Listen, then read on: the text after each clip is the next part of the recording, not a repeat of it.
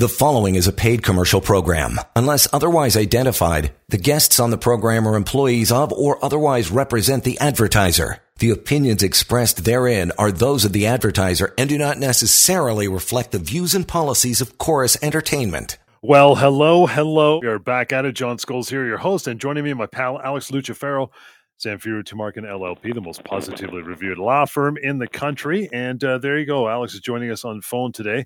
He might be, 3 miles down the Atlantic on a warship, but he sounds okay. I think the connection's good enough that we're going to get through this sucker. So we'll see what happens. The main topic is termination of employment pop quiz. We're going to get to that in just a bit. And we always start off with giving you the phone number so you can grab that phone and call us right now. We'd love to get you on air asking your questions. Everybody has thousands of questions when it comes to their work life. So bring it on. Alex is ready to take on all comers. That, and we'll get to our pop quiz here in just a bit, Alex, but we always start off with the case of the day, brother. What do you got cooking?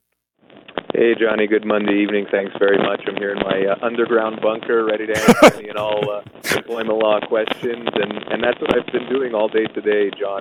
Fielded a ton of questions today that are employment law related. Questions about terminations and severance pay, of course, about temporary layoffs.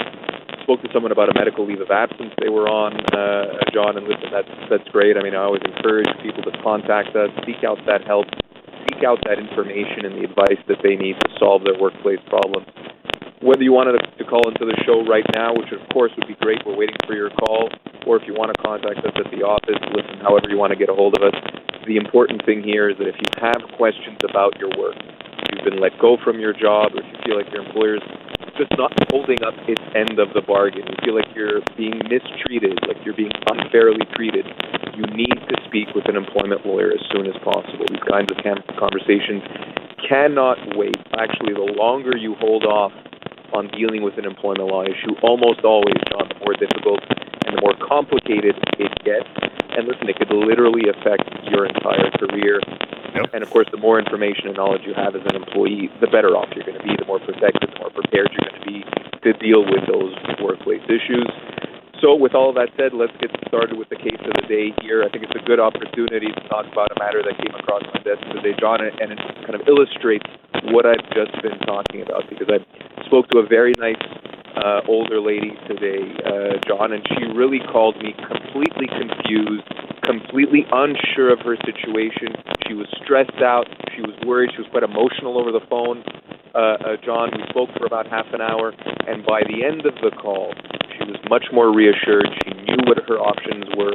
She knew what her rights were, and she felt a whole lot better about her situation. So, as I mentioned, spoke to a very nice older lady today, John. She was in her late 60s.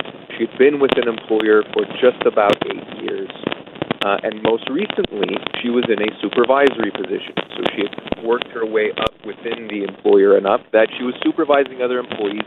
She wasn't necessarily management, John, but she had kind of day-to-day supervision of some of the other employees in the office in a kind of administrative role. And lo and behold, her employer just last week gave her notice that they would be closing the office at the end of February. So effective, more or less a month from now, her employer was effectively shutting down. And she called me in an absolute panic, as I mentioned. John, she had no idea what to do. This had been kind of the first time in her career that she would be losing a job in this way. She had gone from kind of job to job, always increasing her pay and increasing her responsibilities within the company. And she was really kind of lost for words as to what she was going to do. And so ultimately, what I told her was, well, hold on a sec here. Is the office closing? Because an office closing or a business closing is one thing. Certainly a business that's going bankrupt or that effectively run out of money is quite different. It's quite another thing. And so she said, no, the business isn't bankrupt. Actually, what they're doing quite well. They've just decided to close this particular branch, this particular office. And what I told her in that scenario, John, and as I've told plenty of other people in these kinds of situations, as we've talked about on the show before, is, well, when an office is closed, an employee is still owed severance. It doesn't affect an employee's severance entitlement. Ultimately, that employee is owed the same kind of severance that any other employee is owed in the situation. Her severance is going to be based on her age, position, and years of service. It doesn't matter that they're closing the office. It doesn't matter that that particular business has shut down. If they haven't claimed bankruptcy, they owe these employees severance. Not only this lady, by the way, John, any other employee that's been affected here at that particular location is going to be owed severance based on their age, position, and years of service. Right. In this lady's case, John, again, late 60s, 8 years of service in a supervisory role, easily, John, very easily, she's looking at a 10-month severance period, if not perhaps more. At the very least, I think her severance entitlements are 10 months. And hopefully, what that's going to do is hold this very nice lady over until she can find new employment. Certainly an employer can't get away, John, with just providing 4 or 5 weeks of notice that the office is closing, which is basically what they're offering her, and try and get away scot-free without paying severance. The moral of the story here is that even in a situation where an employee, where their location is closing, or their office or their factory is closing, they're going to be owed severance like any other employee. You don't get a discount on severance as an employer just because you've decided to close your business. You owe those employees severance like in any other circumstance. Always good to know, pal. We're going to take a short break here, get into our phone call. Chantel, I see you there. You are up next. We are coming right back. Stick around. You're listening to a paid commercial program. Unless otherwise identified, guests on the program are employees of or otherwise represent the advertiser. The opinions expressed therein are those of the advertiser and do not necessarily reflect the views and policies of Chorus Entertainment. And we are back. Alex Lucifero, always your guy. Always your guy. You can reach out outside the show as well. 1-855-821-5900 is how you do that. Help at employmentlawyer.ca. Chantel, thank you so much. What's your question? Yeah, I'm calling on behalf of my husband who was just terminated from his position.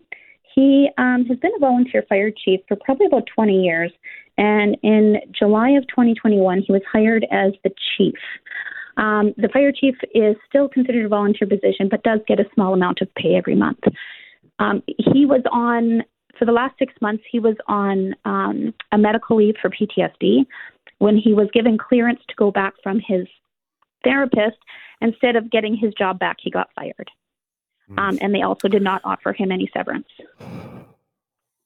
Yeah, of course, very concerning, Chantal, and there are a couple of issues by the sounds of it here. And so number one, at a very basic level, if your husband has been let go from his job, listen, however small the income perhaps as a volunteer fire chief he was making, there's going to be some sort of severance entitlement that'll likely be based on his age, position, and years of service.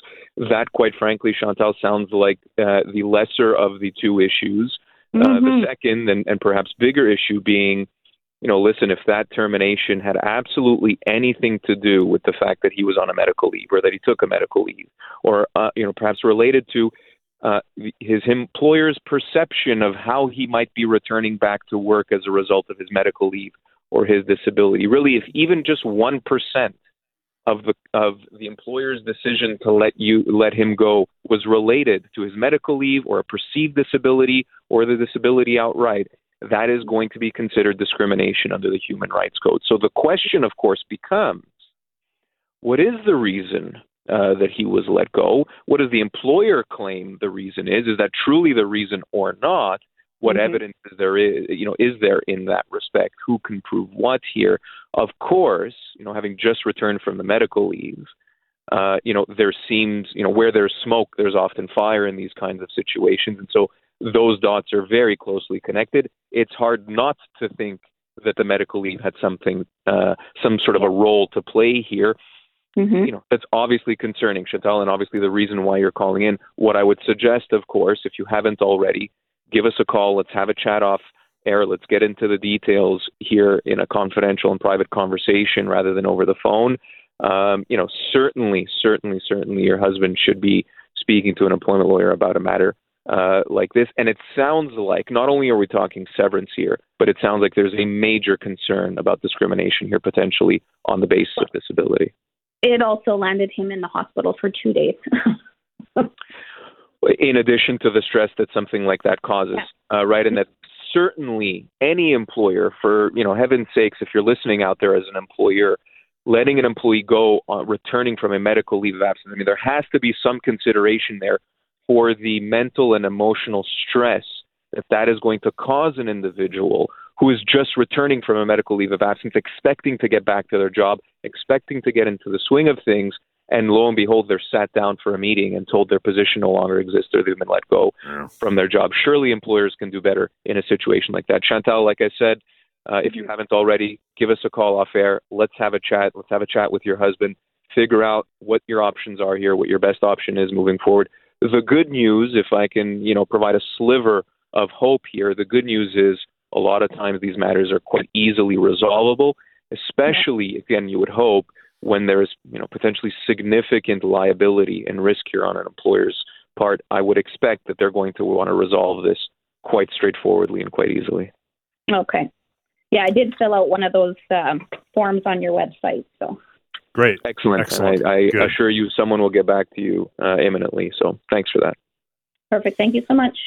Thank you, Chanel. Appreciate that, Chantel. Anyway, again, reaching out, the form, but I'm going to give the number out there for anybody else listening, 1-855-821-5900, and that's how it works. You got lots of time to give us a call here, talk to Alex.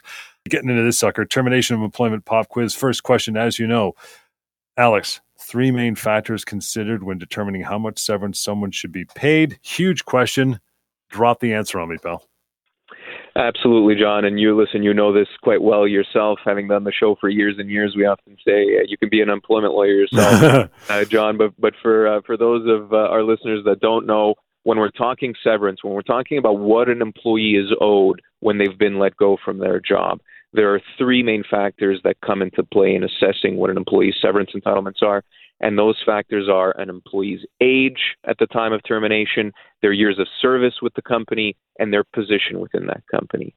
And the analysis, John, is pretty straightforward. The older an employee is, the longer they've been with the same company, and the more senior or even the more specialized their position is, the more severance these employees are going to get. It's really as simple as that. Those are the 3 main factors. There isn't any other way to calculate severance.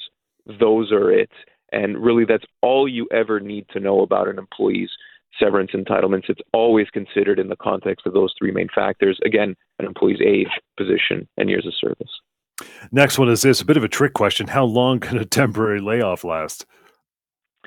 Yeah, it's an interesting one. And it's a trick question, John, only because, really, before we even start talking about the length of a temporary layoff, it's important for everyone to know that, number one, a temporary layoff isn't necessarily legal. And that's probably very shocking for a lot of employees to hear, because they just assume that, I guess, my employer could temporarily lay me off when business is slow or when there's a downturn in the economy. And no, absolutely not. That's not the case. An employer does not have the inherent right to temporarily lay you off. It has to be a right that you as the employee give up to your employer. You have to agree, you have to consent to a temporary layoff. It's not something that an employer can just impose on you unilaterally. Now, there's 2 ways, John, that an employee can agree to a temporary layoff that we see. Number one is if you actively and kind of explicitly agree to it in a contract. So if you have an offer letter from an employer, an employment contract that you get when you first start your employment, and there is a paragraph in there that says we, the employer, are allowed to temporarily lay you off, and you sign off on that contract and you agree to those terms of employment, you are agreeing that the employer can lay you off really whenever they want. That's an explicit way of agreeing to a temporary layoff. You can also agree to a temporary layoff implicitly. And so if you allow the employer to temporarily lay you off, you just accept the layoff when it happens. Well, the dangerous thing about doing that is that now time and time again, if you accept it once, effectively you're accepting it the second time and the third time and the fourth time. By accepting it that first time, you're now allowing that to become an implied term of your employment. I would caution all employees out there. Final point on this particular issue. I know we want to rapid fire through this quiz, John. The last point on the issue of temporary layoffs. I would caution employees from agreeing to temporary layoff provisions, whether that's actually in a contract, right? If you get an offer letter that has it in a contract, try and negotiate it out. Try and cross it out and say, no, I can't agree to this employer. Or alternatively, if you're being temporarily laid off and you don't have a contract of employment, or your contract of employment doesn't say anything about temporary layoffs, don't accept it. You don't want to hand over it, right? It's a massively powerful tool that an employer can use to temporarily lay you off, because, to ultimately answer the question, John, after a few minutes here, at the end of the day, an employer can lay you off for potentially as long as 8 months. Eight months, John. That's a ridiculous amount of time. You don't want to hand an employer that power, whether it's in a contract or otherwise. If you've been temporarily laid off, it's far, far better to treat it as a termination. Give us a call, speak to an employment lawyer, and get yourself some severance and get moving on with new employment, better employment. Slide over and get a call. Lawrence, thank you for hanging on. How are you? Oh, not too bad. Beauty. What's your question, pal? Well, I work for a construction company. I'm one of half a dozen sales guys. And we basically sell contracts for installation. We work in the industrial commercial sector, so large projects, sometimes on running for months, if not years.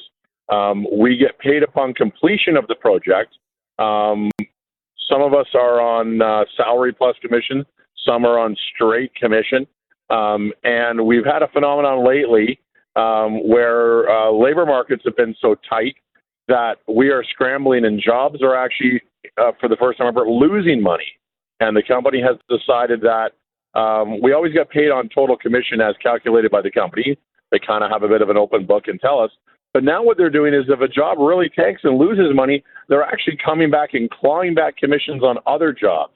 Mm-hmm. And the language in the contracts is, there's no language regarding this other than that the employer determines the value. But they calculate it on a month-to-month ongoing basis. So if I had a job that tanked and a job that made money, I can net nothing for the month. And we're just kind of wondering whether that's got any, basis in reality.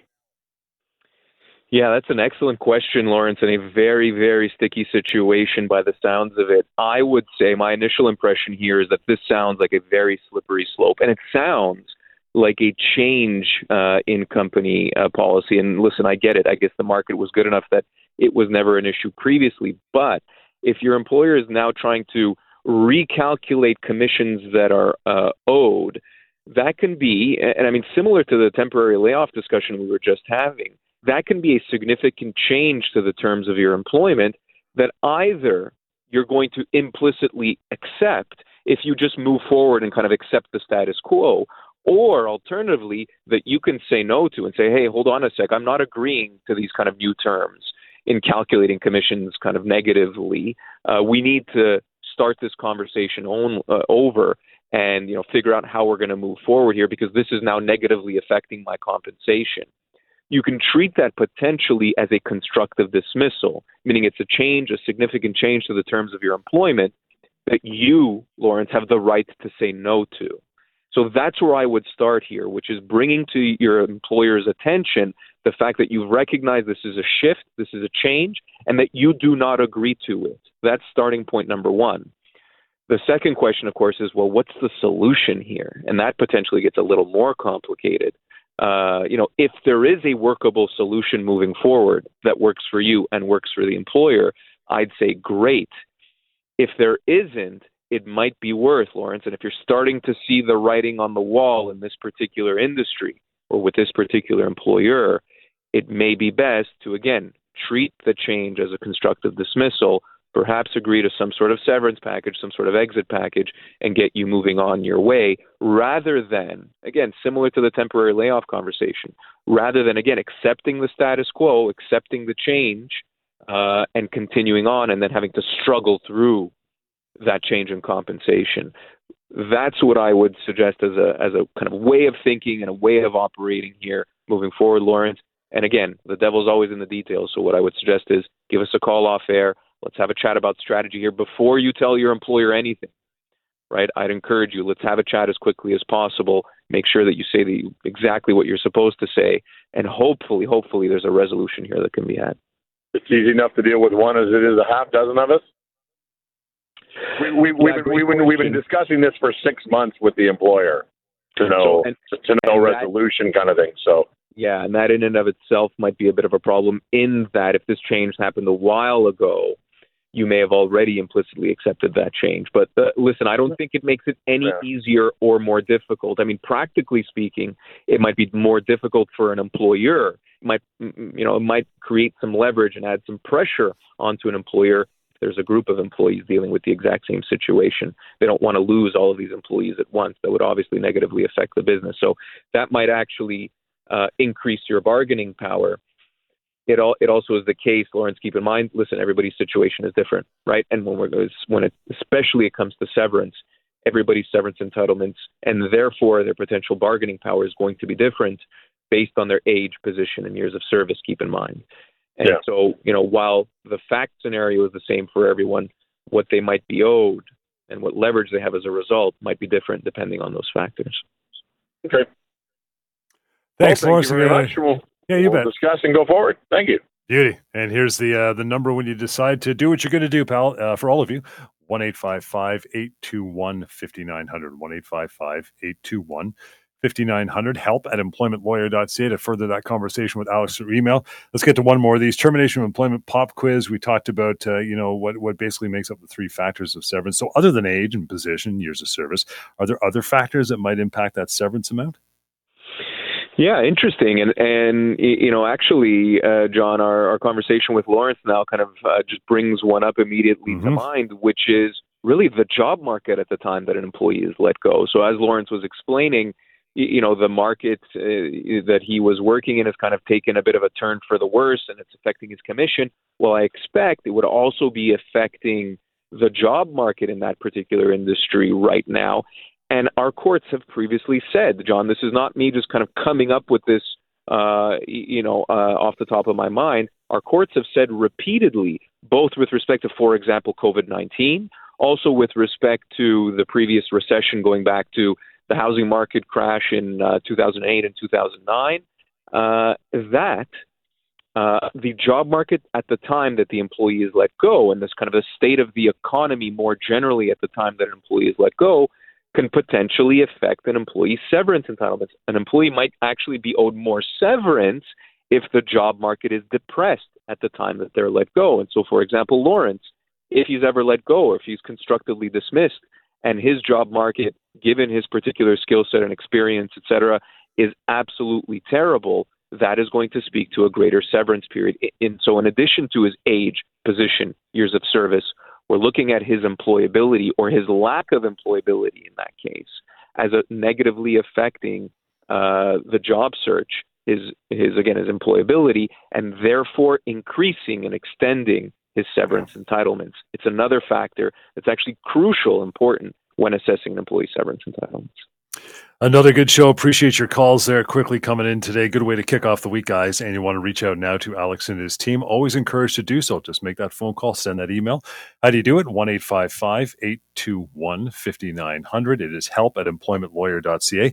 And the website, which can help you immensely as well. It's free. It's anonymous. You'll have access to that severance calculator, which talks about what we've been talking about just moments ago.